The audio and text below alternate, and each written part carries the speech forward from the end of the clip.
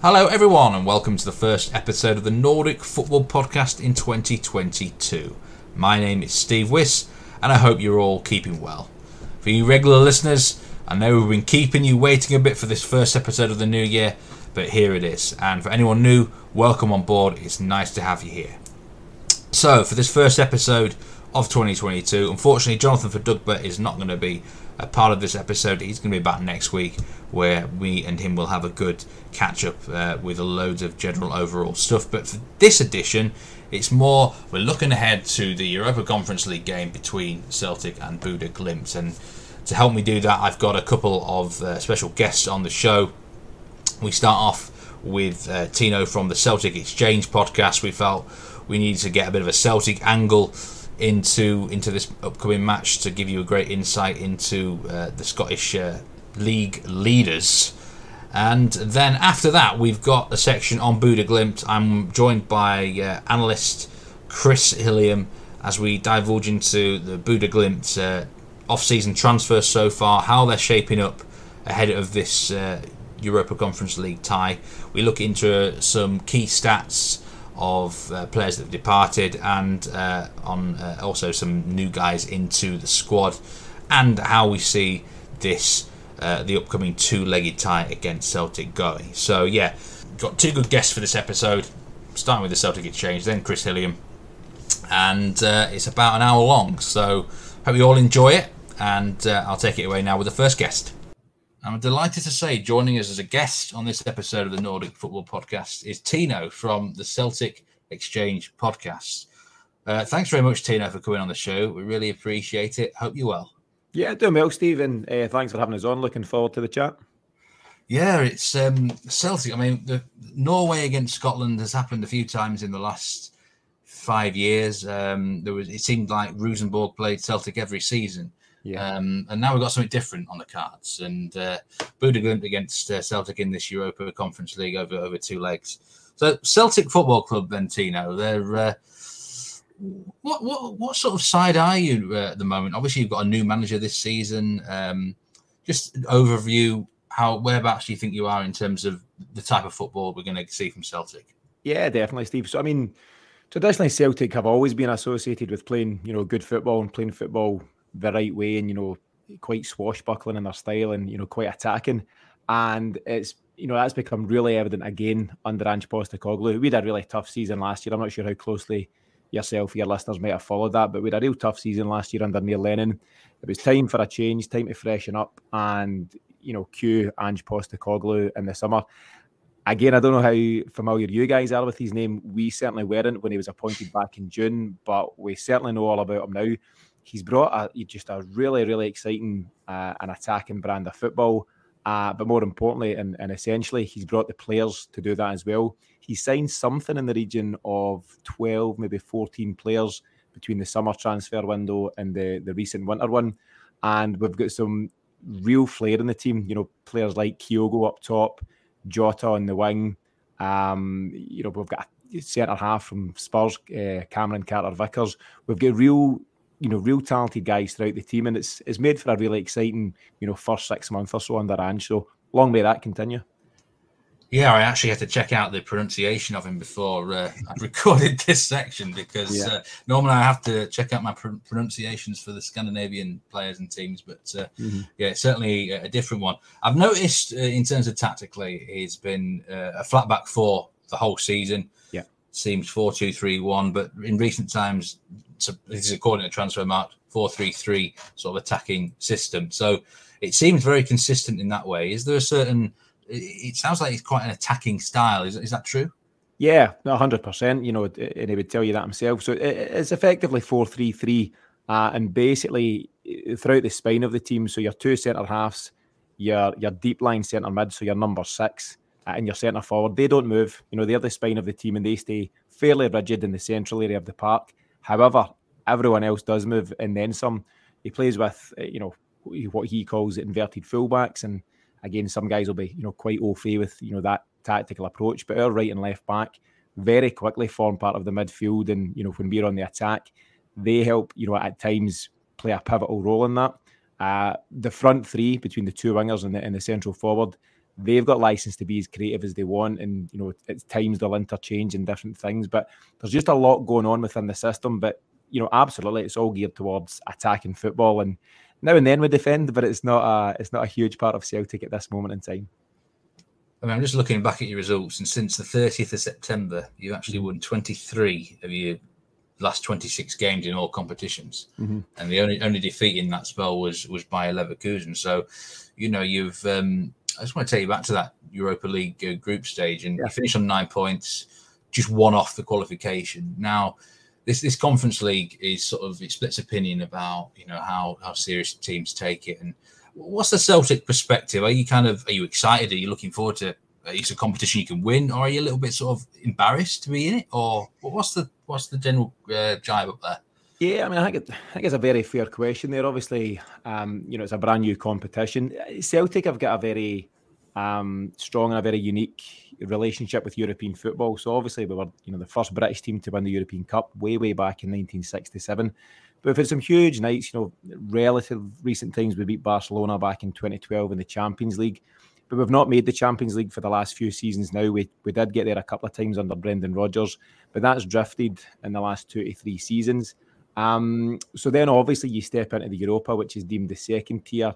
And now that we've fallen out of that, we've dropped into what I suppose is the third tier of European football. I don't think Celtic and Celtic fans, there's certainly no snobbery. We don't feel we're, above the Conference League or anything like that. And I think we are where we are at this moment in time, as our Bodo Glimt, as our Leicester, as our Roma and various other sides. This is where we're at just now, but I do very much believe that Celtic are a team on the up again, on the ascendancy under Ange. So the winner of the Scottish League, for example, this season, the Scottish Premiership, gets instant access to the Champions League. So there's a real incentive there to, do what we need to do domestically to get back to that top table.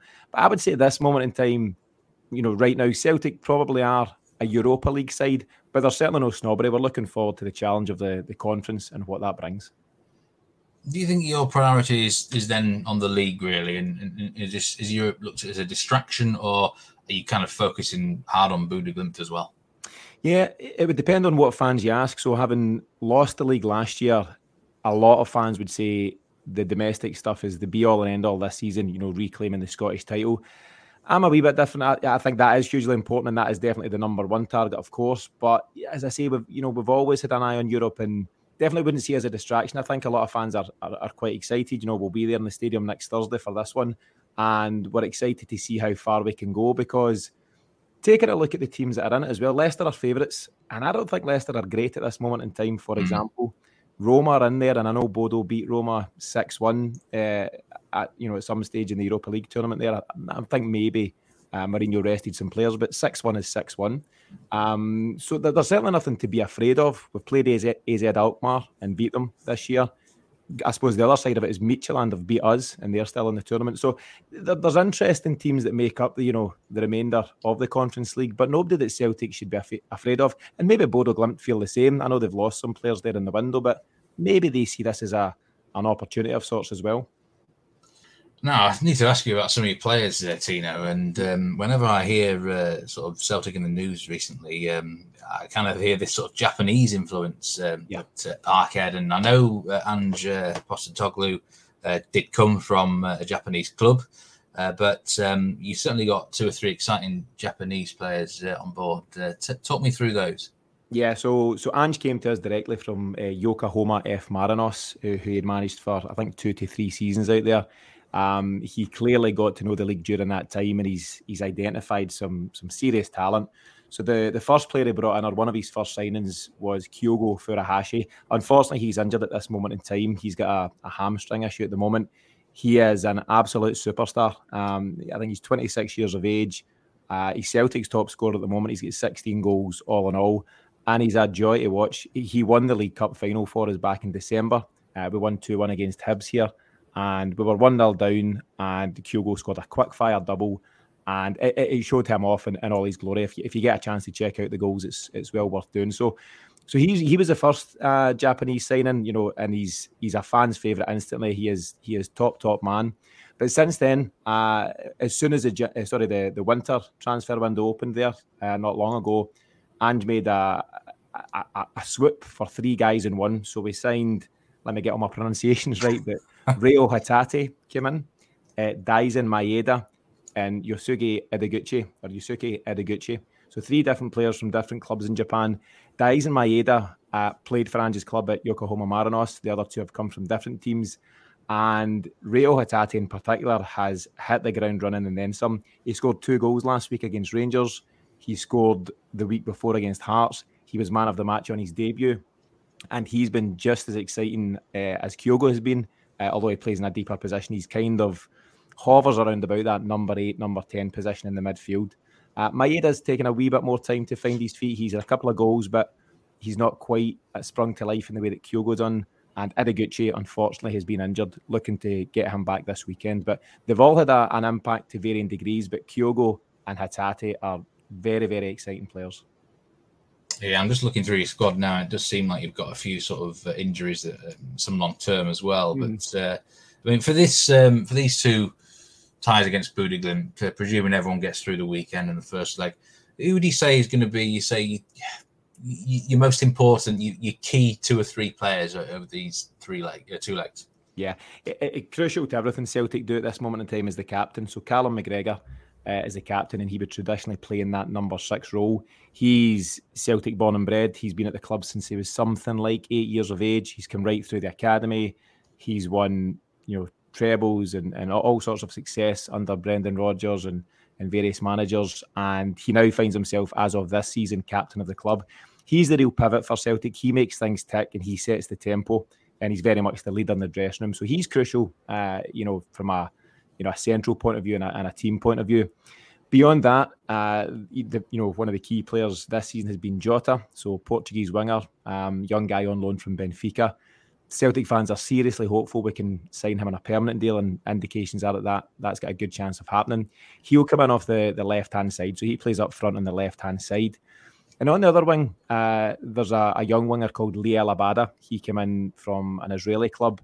He's only 20 years of age, but so far I think he's had 25 goal contributions for the season. That's made up of 14 goals and 11 assists. And he's been a real revelation as well. So there is threats in all of the front 6 positions for Celtic, from that, pivot from Callum McGregor right up to the centre forward. But lots of variety in what we do and lots of key players there for us. As a club, you actually have a history of having a few Scandinavian players down the years. Yeah. There's always seems someone, and a guy that caught my eye is Carl Starfelt. Who, that's right. He came actually through the Brommapojkarna Youth Academy in near Stockholm there, IFK Göteborg. He signed him 2 or 3 years ago. I mean, it looks like he's been a regular for you this season. How's he been at Celtic Park? Yeah, Carl Starfelt's been an interesting one. So he came in, his route to Celtic was via Rubin Kazan in Russia, and we signed him in the summer amongst the other kind of 10 players that came in immediately. He's taken a bit of time to settle. He's been the subject actually of much speculation, either through the mainstream media here in Scotland or on a lot of the podcasts, and we're no different. We've had our discussions. Some of us, are huge fans. Some are still a bit unconvinced. However, I think at the moment you find them in a really solid run of form. Celtic have the best defensive record in the league. I think we've conceded 15 from 26 games, I think it is. We've only conceded 2 league goals at home all season, and Carl Starfelt has played a huge part in that. That's good to hear. As I say, it certainly caught my eye that he'd been there regularly, and we like to keep track on sort of players that move abroad from Norway and Sweden. So, yeah, Celtic Park. Then there's often these reputations in football of they say Anfield on a European night, and you kind of hear that Celtic Park on a European night is a thing. And I don't know even if you've had the chance for that this season, if you've had like crowd restrictions. But I mean, do you think there'll be a good crowd in for the Bodø/Glimt game? Yeah, it won't be far off a full house on Thursday. So that's 60,000 fans. Celtic Park on a European night, or even any sort of midweek night, is something special. Again, I would encourage anyone listening here just now to check out the footage from last Wednesday night's game against Rangers. Celtic winning that 1-3-0. The atmosphere that's generated inside Celtic Park by the fans alone is spectacular. But on a dark night, when the floodlights are on, Celtic have got what is known locally as the disco light. Celtic spent a few £1 million of investment to get this fantastic light show in operation at Celtic Park, and it was mocked at the time because we weren't doing so well on the park, but the lights look great. at this moment in time, we're doing both. But the show, the spectacle at Celtic Park on a dark kind of wintry evening, when the sound system's in full play and the atmosphere's at a bit of a frenzy, it's something to behold. And as I say, catch the footage of that one from last week and you'll see what I'm talking about. But it'll be equally exciting on Thursday. It might be kind of a notch or two down from a Celtic Rangers game, of course, but the atmosphere will be, really something special again as soon as Bodo Glimt come calling on Thursday night. How cold does it get in sort of Glasgow area? Because the second leg, it could be played in rather extreme conditions, potentially -7, -8 degrees.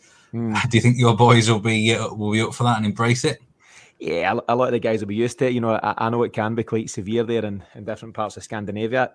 It's pretty. The weather's pretty sharp here at the best of times, and I include summer in that. So yeah, I think the guys will be used to it. And then some. Carl Starfelt that you mentioned, he likes a pair of gloves. He's fond of the gloves, so he might have them on for the away tie. But yeah, there's some adverse weather and then some here in Scotland, so I'm sure that won't be too big a challenge. What I do think might be a challenge, and maybe you can tell me more about it, Steve, is the fact that Bodo play on an artificial surface, if I'm correct with that, and it's quite a small stadium, around about 8,000 there. Is it the Aspmyra? Is that the correct pronunciation? So quite a small stadium and a difficult surface to play on. There's a couple of clubs here in the top flight in Scotland that play on the artificial surfaces, and generally speaking, they're not of high quality, and Celtic don't generally play well on that. So that could be a factor come the away leg. Yeah, I actually prefer the artificial surfaces in Norway. Right. I think the better football gets played on them. And it might be, I don't know whether it's a Scandinavian thing, but there are some pretty good artificial surfaces. Yeah, as compared to what I've seen in other parts of the world. And they have to have it there because they wouldn't be able. The only other way they'd be able to play football is the team in really North Norway called Alta. They actually play indoors. They have a roof on the stadium. But that's the only other way you'd be able to play in like Tromsø and Glimt. So yeah, it's good to hear that you've said it's a good surface, because some of the artificial stuff here in Scotland, it's very dry. It doesn't make for good football, and it kind of slows down Celtic's kind of free flowing play. At Celtic Park, obviously, it's a huge big grass park, and it's often watered before the games to allow for that slick and fast passing. So hopefully, it's a good surface. And the Aspmyra, and Celtic can play the way they usually do. I think it'll be two good games between two sides that like to play good football. The only problem will be if the weather, if it's snowing at the time and the tractor's on standby and stuff. But before you go, I'll have to ask you for a prediction, over the first leg and then overall. Yeah, it'd be hard to call it, in terms of the individual games. What I would say is at the moment, Celtic are in very, very good form. So I need to check, I think we've had 7 games since we came back from the winter break, and we've got 100% record. We're winning games of football consistently at this moment in time, particularly at home at Celtic Park. Traditionally, it has been a fortress. We've let that slip in the last couple of years, but Ange's getting it back to that kind of way. What I do think, my without putting a number on it, my genuine prediction would be that Celtic really go for it in the first leg and look to secure the tie before maybe the unpredictability of an away fixture on a plastic surface. So I think Celtic, and I'm also mindful, showing respect for Bodo, a team that I don't know a great deal about, but as I'd mentioned to yourself before we came on air, I do know they've lost a few key players in that window. One of them two of them have actually came to Hibernian here in Scotland. I think a striker, is it Eric Botham, has gone to Krasnodar. Another fella, is it the captain, Patrick Berg? Berg left, yeah. Yeah, so they've lost some key players there, and that might be hard to cope with. They've also not played competitively since their season ended in December. They could all be things that go in our favour, and I think Celtic could catch them on the hop on that first leg on the Thursday night coming. Yeah, I would say over the 2 legs, I would give an edge to Celtic a little bit. I think it'd be two good games, and I think it's definitely something to look forward to.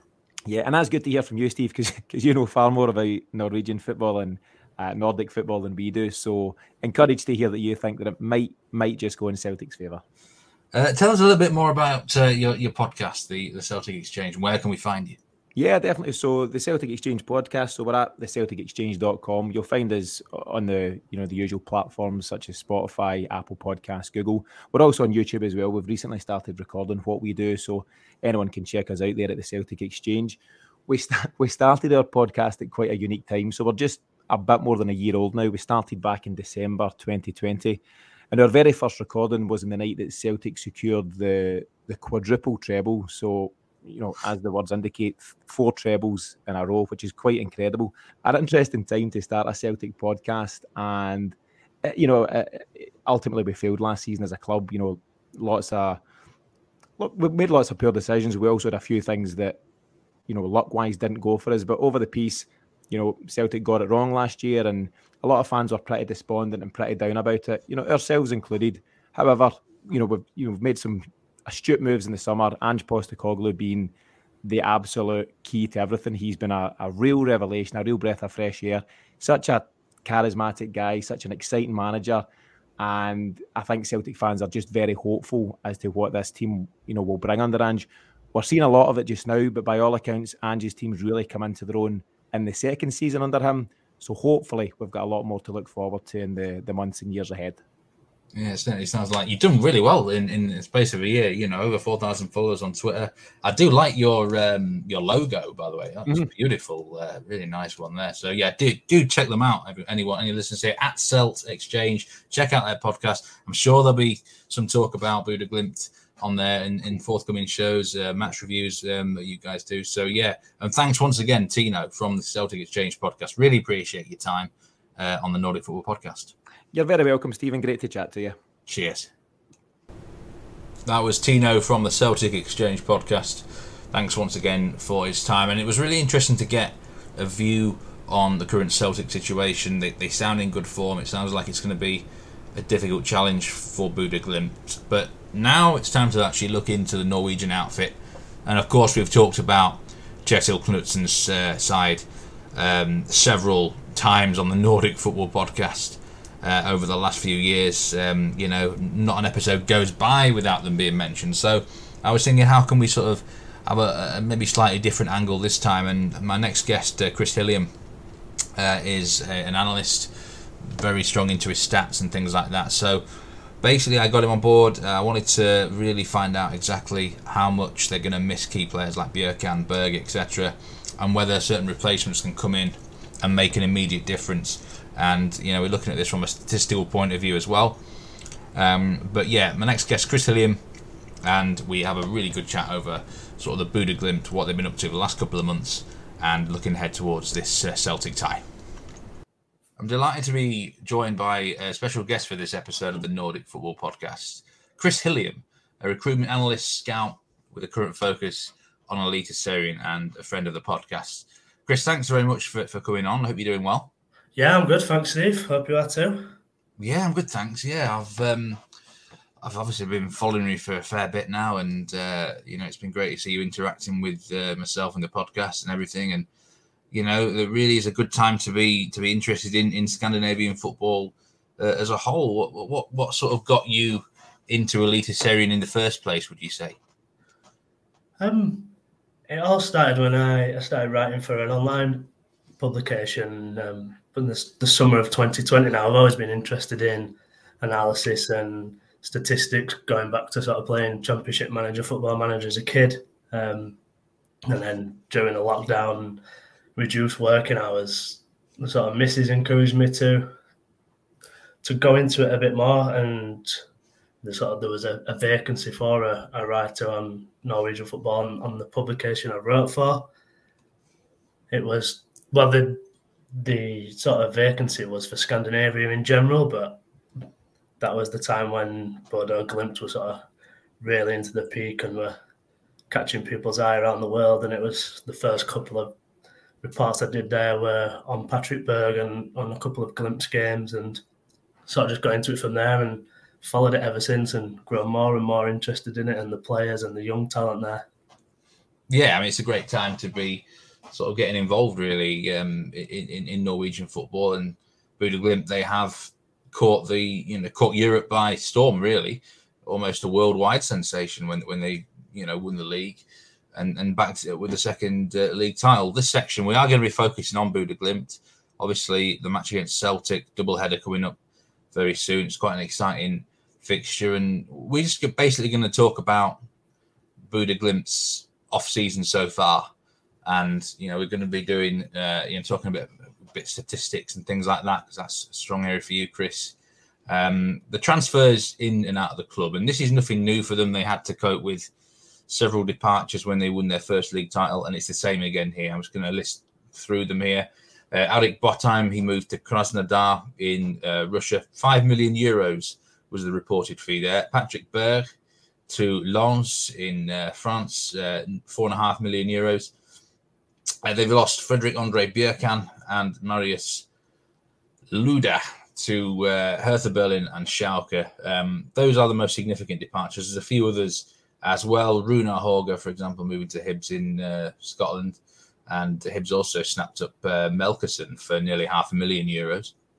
So 4 departures, 4 significant departures, let's call them. So far, the main arrivals, Bryce Wembangomo from Sandefjord, Rune Espejord from Heerenveen, Jafet Seri Larsen from Brann, and Gotha Herberg Vetti from Sarpsborg. There's, again, also some returning loanees, Isaac Amundsen, who had a year at Tromsø, probably the most notable there. So, ins and outs. I mean, let's talk about the departures first, Chris.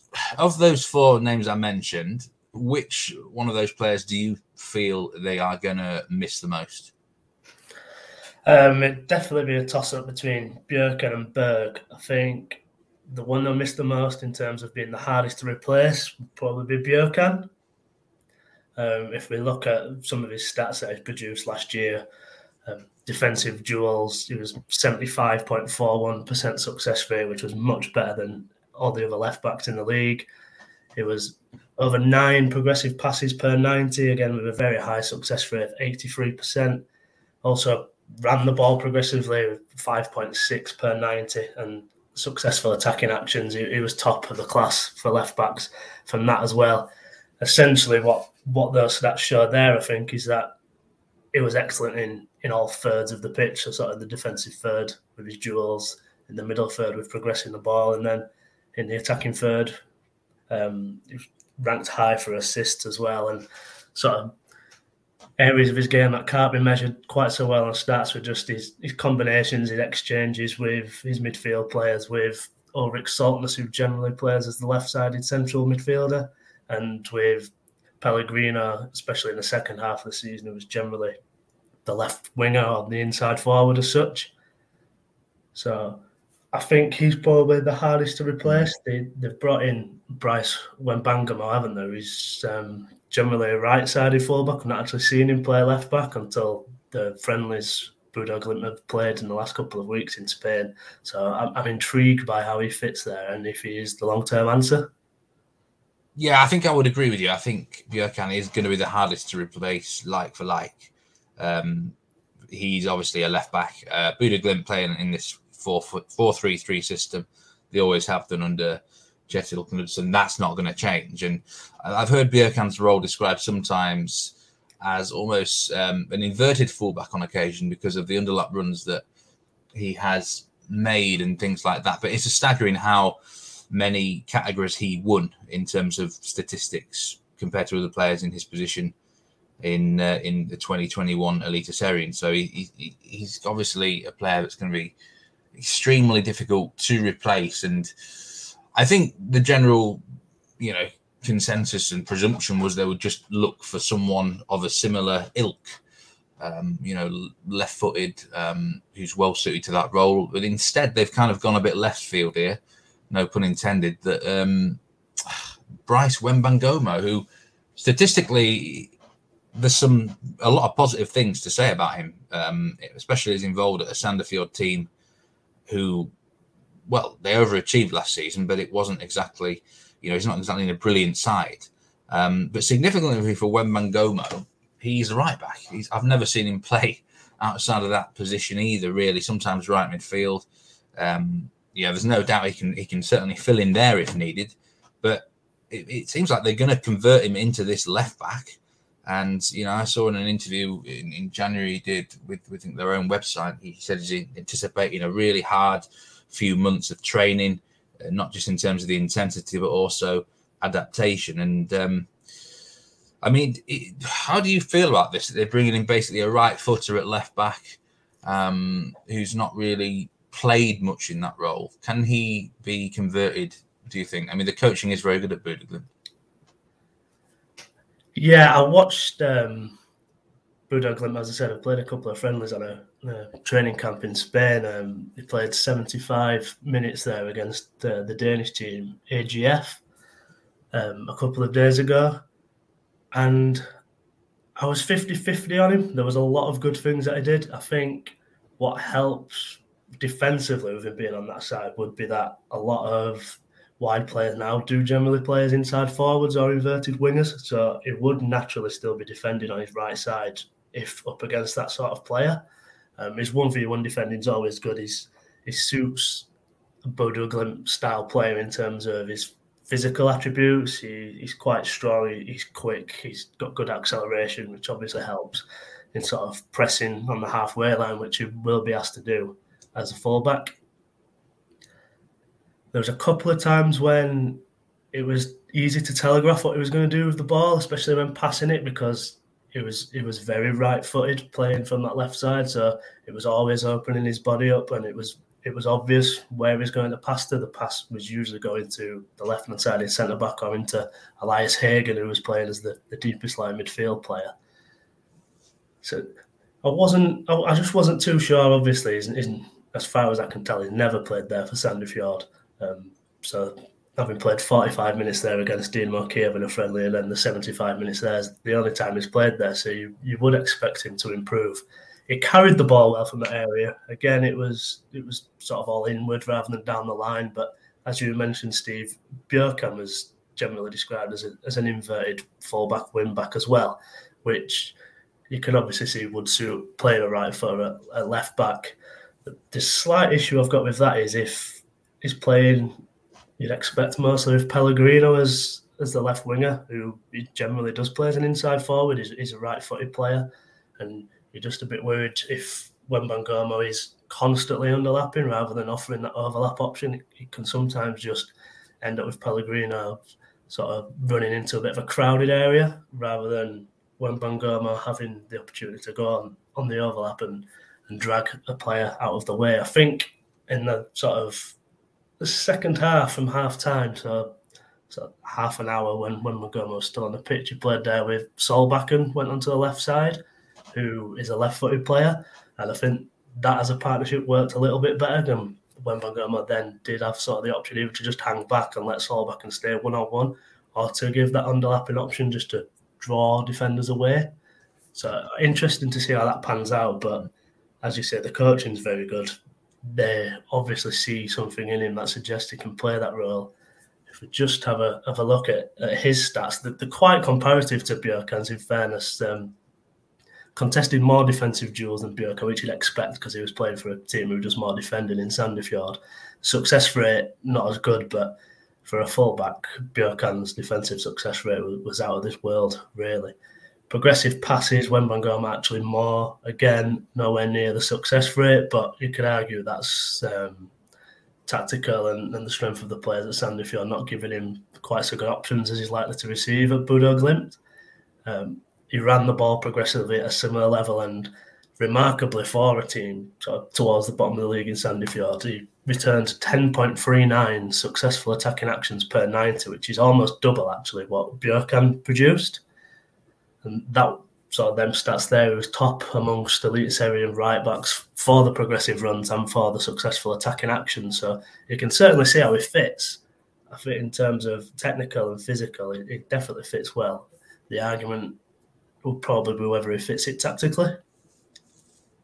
Yeah, he's. I was looking at some of these stats, and certainly like offensive duels, dribbles, things like that. He's only second to Björkan last season, which is quite impressive in the Sandefjord side. So I think he does stack up statistically. I can see certainly in that respect why they've decided to go for him, and I suppose he does offer excellent cover at right back as well. Should anything happen to Samsted, I mean, I am worried for them if Wembanyama goes down. You know, he's coming off a season and played with injury, actually. It might just be, he's fully recovered from that now. But I really am intrigued whether long term they see him sort of, is he going to be like the right back starter long term? and they're going to eventually bring in more of a natural left back, or they're just literally putting all their eggs into this left back basket with Wembanyama. I think time will tell, but there's still, I think there's room to be optimistic, isn't there, for Glint fans for Wembanyama for sure. Yeah, it was largely positive what I've seen from him in those friendlies. Just to add to your point about his injury record, it did look to be sort of rather legless. The last sort of bit I watched him do was a spot of defending on the touchline, and he was struggling. He sort of did well in the first phase and then was struggling to catch up for the second phase. Obviously, Bodo Glimt play at an incredibly high intensity, so as well as the tactical coaching he'll need to play in that position, he's probably going to need to come on physically as well if he is to play there week in, week out. And as you mentioned, Steve, the options at left back, apart from him, look rather thin unless they plan on bringing somebody in.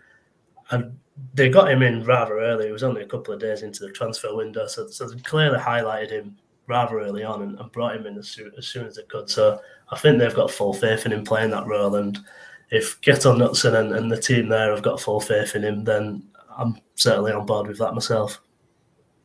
Let's stay in defence, because another departure is Marius Luda to Schalke. Again, they on a free transfer. Sadly, they didn't get any money for him here. And I feel like this is a transfer that's gone under the radar. Really, not many people have been talking about it. But Bodø Glimt did have the best defence in Norway by quite some margin last season. And, Luda's been fairly solid for them. I think he had a better 2020 than 2021, I will be honest. But... this is a guy that was, he had a period in the first half of last season where he went down injured a bit, but he was back fully strongly for the second part of the season during the unbeaten run. And I felt that a lot of the matches that he missed was when results started to go a little bit pear-shaped last season. So, although it must be mentioned that Brede Mu also did miss time around that as well, so it wasn't ideal. Now, Luda, in terms of, basically they're looking for another centre-back. They're looking for another centre-back to partner Brede Mu, and, internally they've got the likes of Marius Herbratton, but the general consensus is he is really just a great bench option, but as a regular starter, maybe not. They've got some youngsters like Sigurd Kvia, returning Lerny and Munson, and they've recently signed Jafet Seri Larsen from Brann, and it looks like he probably will be the guy that slots in. Is losing Luda a big problem for Glimt, or is this one they can solve fairly easily? He's a guy, I agree with you. I think he was better in 2020, but yeah, there was the results did dip when he was out last year, which probably shows his influence on the team. I think he's one of these where, and Bodo Glimt have got used to it over the past couple of years, where there's the potential to just seamlessly replace him for as good as he has been. There are plenty of options there. Høybråten generally plays as many games as Luda and Mo have, just for whenever they're missing through suspension injury, he's always there. And he is that solid third centre-back option where if one of them's out, you can rely on him to play. Amundsen, to the eye, I was quite impressed from what I saw of him at Tromsø last year, but looking at the data side, and you've got to sort of look at Tromsø playing a different style to Bodo Glimt, but what he did in terms of his ball progression was just not at the level of the Bodo Glimt centre-backs. If you look at the stats, they're absolutely crazy for Luda, Mo and Høybråten in the way they progress the ball, which is definitely a style point, but also you have to be comfortable doing it and you have to be accurate at doing it as well. Amundsen didn't really strike me as offering that. I think Jafet Seri Larsen's a smart signing. Didn't play sort of enough minutes for Brann last year to get a really good sample size of his statistics, but from what I've seen of him and going purely off the eye, I think he's got the potential to be a really good young centre-back. I think he's comfortable carrying the ball, he's comfortable passing the ball. He reads the game well defensively. He's probably similar-ish to Luda, and I think he will be the first choice to partner Mu. And then, as I say, we've got Høybråten, and Sigurd Kvile was fairly impressive in the small minutes he got last season as well. So I do think Luda's probably one of them who can be seamlessly replaced without wanting to understate the influence he's had on the team the last couple of years. Yeah, I feel like that Japhet Serie-Larsson will be the guy who comes in and takes the second centre-back position. Again, someone else who had some injuries last season, so it might be another one where it just takes him a little bit of time to get into the fitness side of things at Bodø/Glimt. Regarding Amundsen, what concerned me was in the back end of last season when Tromsø had a really good run of results, he wasn't in the team. They put him to the bench for like most of the last 10 games, and for me, that sends a little bit of warning signs. It might not just be because of that. It might be because they're thinking of the future. They want, and also because, let's be honest, he was a Bodø/Glimt guy on loan at Tromsø, which I felt that was a little bit of a weird one anyway. Two massive rivals who hate each other, taking someone there. So look, I don't know exactly why, but it certainly caught my eye that Amundsen was bench rested for when they had that really good run when they were better defensively. So, but I'm sure he's come on from that season on loan anyway. And it's going to be. I don't think it's a huge loss, Luda. I think it's one of those where they probably at the start of the season might be more vulnerable. Celtic, for example, I'm sure they'll be looking at them defensively and thinking, yeah, let's try and take advantage while they're getting new players in at the back. But by the start of the Eliteserien and the first few rounds, you would think they've got things settled down, right, Chris? Yeah, I would think so. I think just pointing on the Celtic match, I imagine they'd probably go with Højbjerg and Mu, just for the familiarity aspect in such a tough game and a big game for the club as well. And I'd imagine they'd go that way, but Knutsen's not necessarily the type to do what's expected. He's an incredibly good coach, and you'd have to trust him. And if he decides that Japhet Serie-Larsson or Amundsen or even Kvili are the right choice, then you'd absolutely not argue with him. Now, if you talk about Bodø/Glimt in the last 2 years, the one player who always gets mentioned is Patrick Berg. Now, he's been finally sold this winter to Lens in France, €4.5 million reportedly. I mean, first of all, what are your thoughts on that transfer fee? Do you think Lens have got themselves a really good bargain there, or is it a fair price? Probably a fair price in terms of the fees you get coming out of the Eliteserien. I think you mentioned Botheim's transfer fee at the start of the show, and that's probably too high given he's only done it for one season. There's that sort of the Roma factor from when he got the goals in that 6-1 game. I've probably a fair price for Berg. I mean, if he produced what he had for Bodø/Glimt for Lens, you'd probably be looking at 10 million, wouldn't you? It'd be at least double just from the market you're signing him from. But I don't think you could have expected them to get any more money from that, even though in general terms it probably is worth more than that. Yeah, I think it was I get why they're getting him. Completely different system there at Lens, by the way. For those who are interested, 3-4-3 they play. So he made his first his starting debut for them against Lorient the weekend when they lost. So it'd be interesting to follow his progress at Lens. But in terms of Bodø/Glimt, now this is a player that I looked at his numbers in the last couple of years, and they don't always state how important he is to the team. I think I agree with you that Berg probably is the position that is going to be difficult to replace, but it is worth noting, for example, they went to Rome and got a 2-2 draw without him. And it seems like Elias Hagen is going to be the lad to replace him. And we saw signs in the last 2 years that when he did step into the team, he was ready. This is someone that's been within their own setup for quite a long time now. And, it's almost like next man off the conveyor belt with Hagen.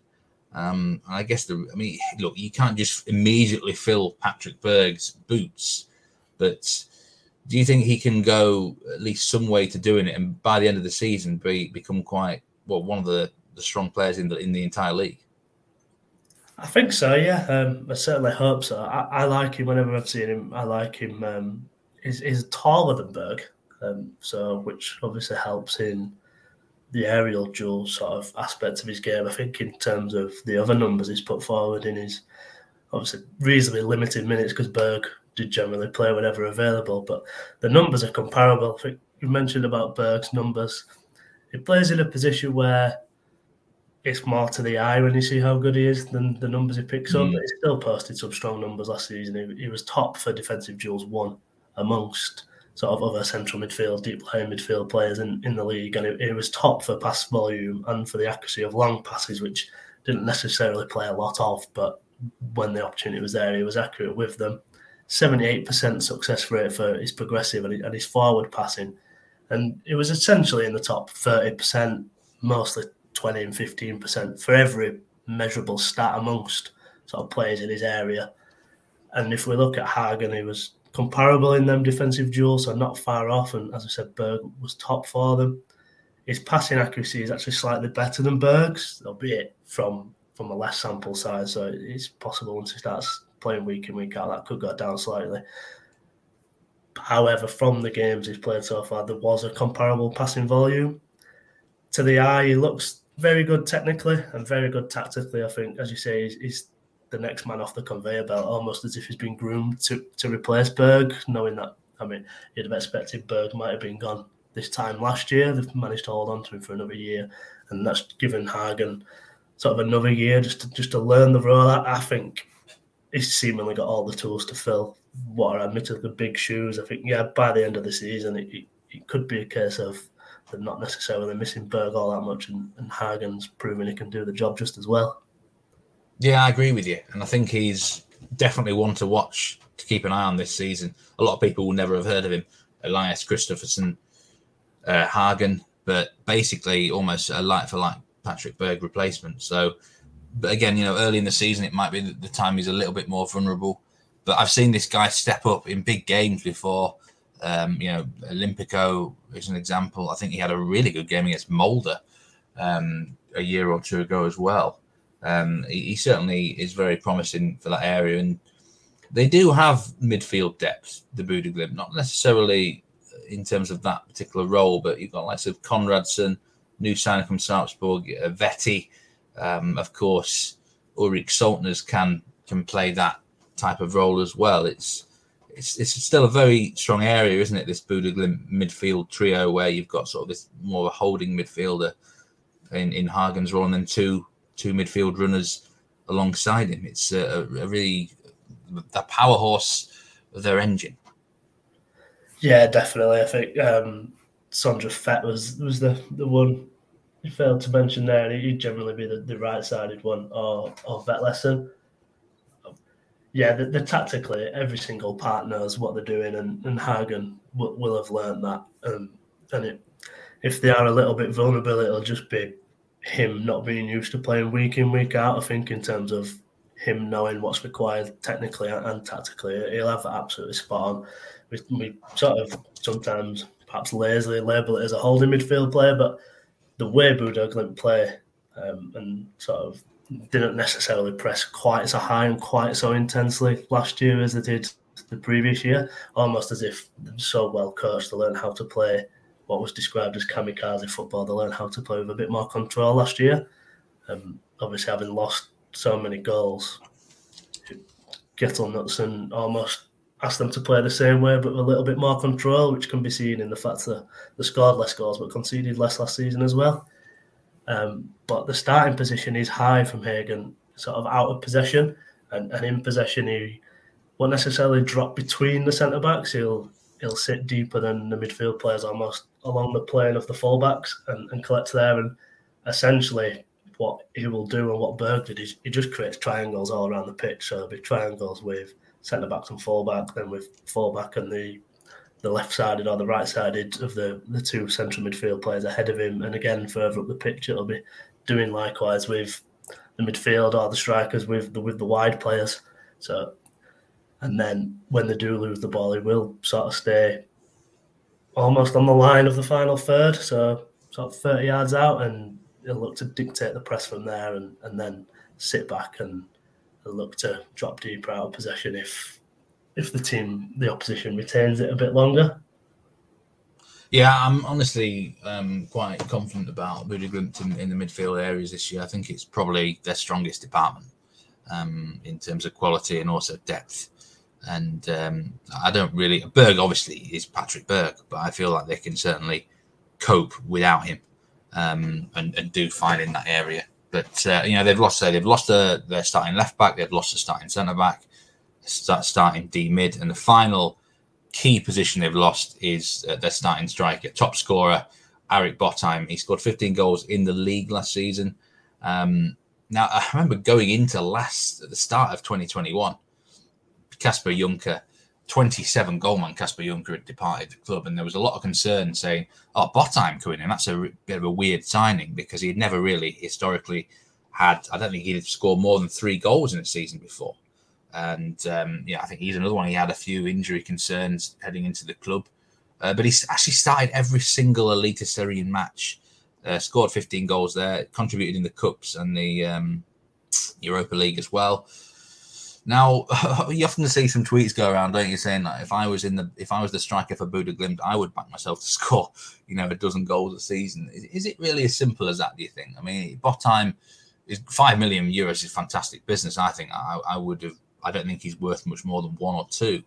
But is it really as simple as that? If you literally stick anyone up front for them, will score goals, or will Botheim miss more than people expect? I think of the 4 major departures, probably will turn out to be the easiest to replace. I think putting it as simply as stick either me or yourself up front, we probably won't get 15 goals in the league. But they will create chances for whoever's playing up there. I think the more important aspect of playing up there, because any striker who can finish, which we do have Victor Boniface, who's been plagued by injuries, the young player of Bodø Glimt, who sort of looked like he was going to be a big star at the end of the 2020 season when he's coming off the bench and scoring goals, and you thought they possibly had the replacement for Junker there, and then was plagued by injury again last season. He's started up front in the 2 friendlies so far, and he got a goal against Dynamo Kiev. And with Espejord, who, despite not scoring for Tromsø last year, I've had a look through his numbers sort of in 2018 and 2019 when he played in Eliteserien before he moved to Heerenveen, and he was finishing at sort of on his XG, so he's clearly a capable finisher, and he is going to get the chances. So you would fancy that he's capable of matching Botheim's sort of goal-scoring record. I think if we look at some of Botheim's numbers, quite a few of these are more style points, just the way Bodø Glimt asked their striker to play and the strength of the team comparative to those in the rest of the division. He received over 12 passes per 90 and 4.02 touches in the box per 90. So he's getting the ball in good areas. They're asking him to receive, sometimes to hold up. They're a very vertical side, Bodø Glimt. They will look to get the ball forward as quick as they can without being long. So I think off the ball is probably more important. Sort of competing off the ball. Botheim only won 30% of his offensive duels. I think Espejord's a bit of a warrior up there. You'd expect him to be winning more than that. And tactically is probably the most important in terms of with the ball and without the ball. With the ball, it'd be getting into those right areas, knowing when to link up, when to drop deep, when to just be that sort of target man poacher type striker, and off the ball, obviously leading the press. As I mentioned earlier, they didn't press quite so intensely as they did in the 2020 season, and certainly if we're looking forward to the Celtic game, I imagine it's not going to be quite as intense as we've seen them at the best or at the most intense. I think once he gets used to that, it can certainly prove an adequate, if not better, replacement for Botheim. He's a good age as well, Espejord. He seems a bit old. He's been around a while, and it arguably looks a little bit older, but he's still 25, so that's a really good age for a Bodø Glimt player. And yeah, I don't think it's going to matter much. If Boniface stays fit and they've got Espejord as well, they've got more than enough to adequately replace Botheim as far as I'm concerned there. Do you think they're bringing in Espejord here? Boniface is obviously coming back from injury. We've got to mention Espejord's injury past, which is not great. I have to say, I've always rated Runar Espejord, by the way. I've said this several times over the years on the Nordic Football Podcast. Great finisher. got a bit of class about him. He certainly got more class about him than Botheim, and you could probably more than Juncker as well. Actually, you just tell by someone when you watch them that they've got that bit of quality, but he can't stay fit. He never has been able to stay fit. Buda Glimt's setup is obviously they get their players really well conditioned. Hopefully, they can get on top of them. But do you feel like they've kind of factored that in by having options this year? You know, Boniface or Espior, or even someone like Pellegrino, Nordas, even. You know, so what do you think is sort of they've got these sort of plans in place in case things go wrong? Possibly, yeah. I suppose you're just hoping for one of Espior or Boniface to be fit at any one time. The option to play Pellegrino up there intrigues me, just from sort of what I was touching on with when Wembanyama playing there as the inverted man, and whether that sort of takes some of the space away on the inside for Pellegrino. If he plays up front and Solbakken and plays on the left-hand side, that perhaps sort of improves what Wembanyama can add to the team as well. I feel that's probably the last resort, and they will be banking on at least one of Boniface and Espior being fit any one time. Nordas, not played an awful lot of minutes. I can't say I've seen enough of him to pass judgment on him. Imagine the club sort of feel quite strongly on him as well to still have him around. They probably feel like they have enough. He'll be put to the test. Boniface it's 2 ACLs, isn't it, that he's had in? I mean, it's seemingly still sort of has the ability, but can you ever truly get over something like that? It's the niggles that come, not necessarily in the knee, but after that, isn't it? When you sort of your body's not as strong as it once were, and it's a shame because he's an incredibly talented prospect. If he can stay fit this season, he'd have an argument to be the first choice centre forward. I think they've got to watch his minutes, haven't they? Because you're right about, do you ever truly recover from that? I mean, I know there's a player at FC Metz in France, Matteo Udol, 25 years old now, and he's done his ACL in 4 times now, and he got injured again this season from it. It's a shame because he's a really talented player, but I think they've really got to manage his minutes. But he's still young, I suppose. So it is easier to recover them. I want to ask you a question about the Espior signing. Forgetting the injuries here, he's moving from effectively Heerenveen, but his history is at Tromsø. He grew up there in the academy. His heart's in that city. These two sides are massive rivals. It's a little bit of a controversial signing. It's almost a bit like, let's put it in sort of more local terms around our neck of the woods. It's like Calvin Phillips moving to Man United. And do you feel this sort of thing? It can work, can't it? But at the same time, if he starts to produce performances that are a little bit below expectations, the fans might get on his back a bit. Possibly, yeah. I know that the Tromsø fans that I've sort of seen on social media are pretty distraught about it. Some are upset, some are angry, some are a combination of the two. I'm not sure on whether they would get on his back a little bit. I think, as with Boniface, they might just have to manage his minutes, and it might be easy enough to take him out of the firing line if it doesn't start well for him and play Boniface if they both stay fit. Without knowing too many Buda Glimt fans well, or I wouldn't necessarily be able to judge how quickly they would turn on a player like that. I think to use your analogy, obviously Alan Smith did move from Leeds to Man United, and he started well there until he got the terrible injury, and they loved him. And I think you've sort of got that feeling where if he starts well, they'll almost love him even more because of where he's come from. So he could work the other way. He could sort of get that real boost, a sort of giving the Buda Glimt fans a little chance to boast, sort of, we're bigger than you, we're better than you, sort of to Tromsø, and whether that might have a positive impact on him, I don't know. Yeah, these are difficult times for Tromsø fans, I must say. It really is hard for them.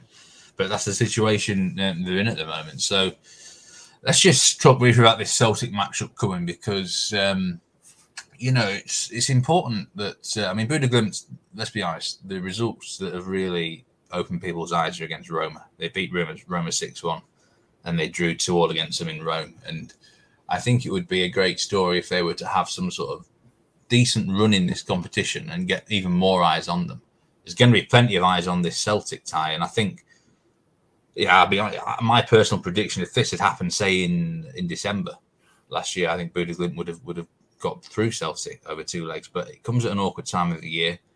I haven't seen much of Celtic recently, but from what I've heard, that they are playing a lot better football than they were doing, and this is going to be an intriguing tie. It looks like they're a flat back four under their new manager as well. So intriguing sort of matchup. What sort of games are you expecting over the 2 legs, do you think, Chris? I'm looking forward to it. I think it's 2 very well coached sides. I've not watched a great deal of Celtic.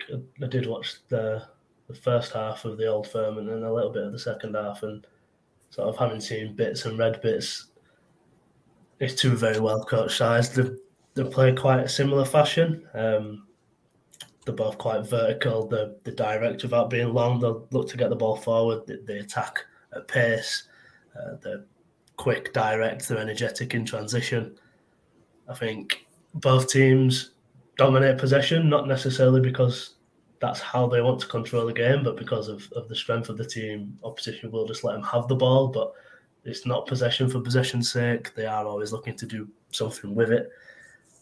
It's an intriguing tie. I think if Bodø Glimt can keep it to perhaps a 1-goal deficit in the first leg and take it back to, I don't think any team's going to relish a trip to North Norway, especially at this time of year. So just a 1-goal deficit, I think, gives them a chance. The way Celtic attack with such pace, certainly in the match against Rangers, they looked like they were going to score every time they went forward for periods in the first half. If they do score early and pick up that second, it could end up being a long tie for Bodø Glimt. We know Bodø Glimt have got the capability to do that themselves. I'm intrigued as to how it's going to pan out, whether Bodø Glimt will let Celtic dominate possession. They very rarely change from the style. They didn't when they played Milan in 2020. They didn't when they played Roma. Just with the players they've lost, I'd be intrigued. Just not necessarily be passive, but just show a bit of respect if that's the right way of saying it. I'm certainly expecting an intriguing contest. It could be one where the managers really enjoy it, win, lose or draw, just the tactical battle, and if either of them can find an edge, that sort of turns it their way, with it being roughly similar styles. I'm going to have to ask you for a prediction over the 2 legs. Who's going to make it through? I think Celtic go through by a goal. Oof, by a goal. Yeah, I think they probably win the first leg by 2, and Bodø Glimt come back with just a 1 sort of goal margin victory in the second leg and just fall short. Yeah, I would lean Celtic myself at this point in time. I lean them slightly as well, but it's all about that first leg. I think they've got to stay within touching distance of Celtic at Celtic Park there. But well, anyway, Chris, well, thanks very much for coming on the podcast. We'll have you again on at some point during the season for sure, if you're interested, and we can talk about stats and stuff. And I think we were talking once potentially about even some of the newly promoted sides and some players that are coming into the league that people might not know a lot about. So that's something maybe to look forward to. But really appreciate you coming on the show. Yeah, that's great. Thanks for having me. I've really enjoyed it, and I'd love to come on again if that's a possibility. And where can we follow you, Chris? Where can people find you? I'm at Footy and Ali Chris, and Chris is with a K, sort of the Scandinavian spelling, funnily enough. Yeah, I'll at Footy and Ali Chris. We will. I'll make sure I put that down on the episode description for you to follow on Twitter there. So yeah, do give this account a follow. It's some really good stuff on Chris's account. If you're into your graphs and your stats and things like that, and the occasional thing on Leeds United, then that's a great account to follow. So thanks once again, Chris Hilliam on the Nordic Football Podcast, and I'm sure we'll catch up with you again at some point during the season. Chris, take care. Cheers, Steve. Thank you. Okay, well that rounds things off for this episode. We certainly look forward to that first leg on Thursday at Celtic Park, and next week I'll be back with my good pal Jonathan Fadugba. I'm sure we will dissect that match from Scotland and talk about a bunch of other stuff. There's been several transfers over the the winter window, and the start of the Eliteserien and Allsvenskan is 6 weeks away now, something like that. So plenty to talk about. Remember to follow the podcast on Twitter if you're not already, at Nordic Footpod. You can follow myself at Meatman Soccer, Jonathan as well at JF Football, and do remember to check out the guests that we had on the show, Chris Hilliam and the Celtic Exchange. But that's it for this one. Stay safe, everyone. Take care, and we'll see you around again very soon. Goodbye.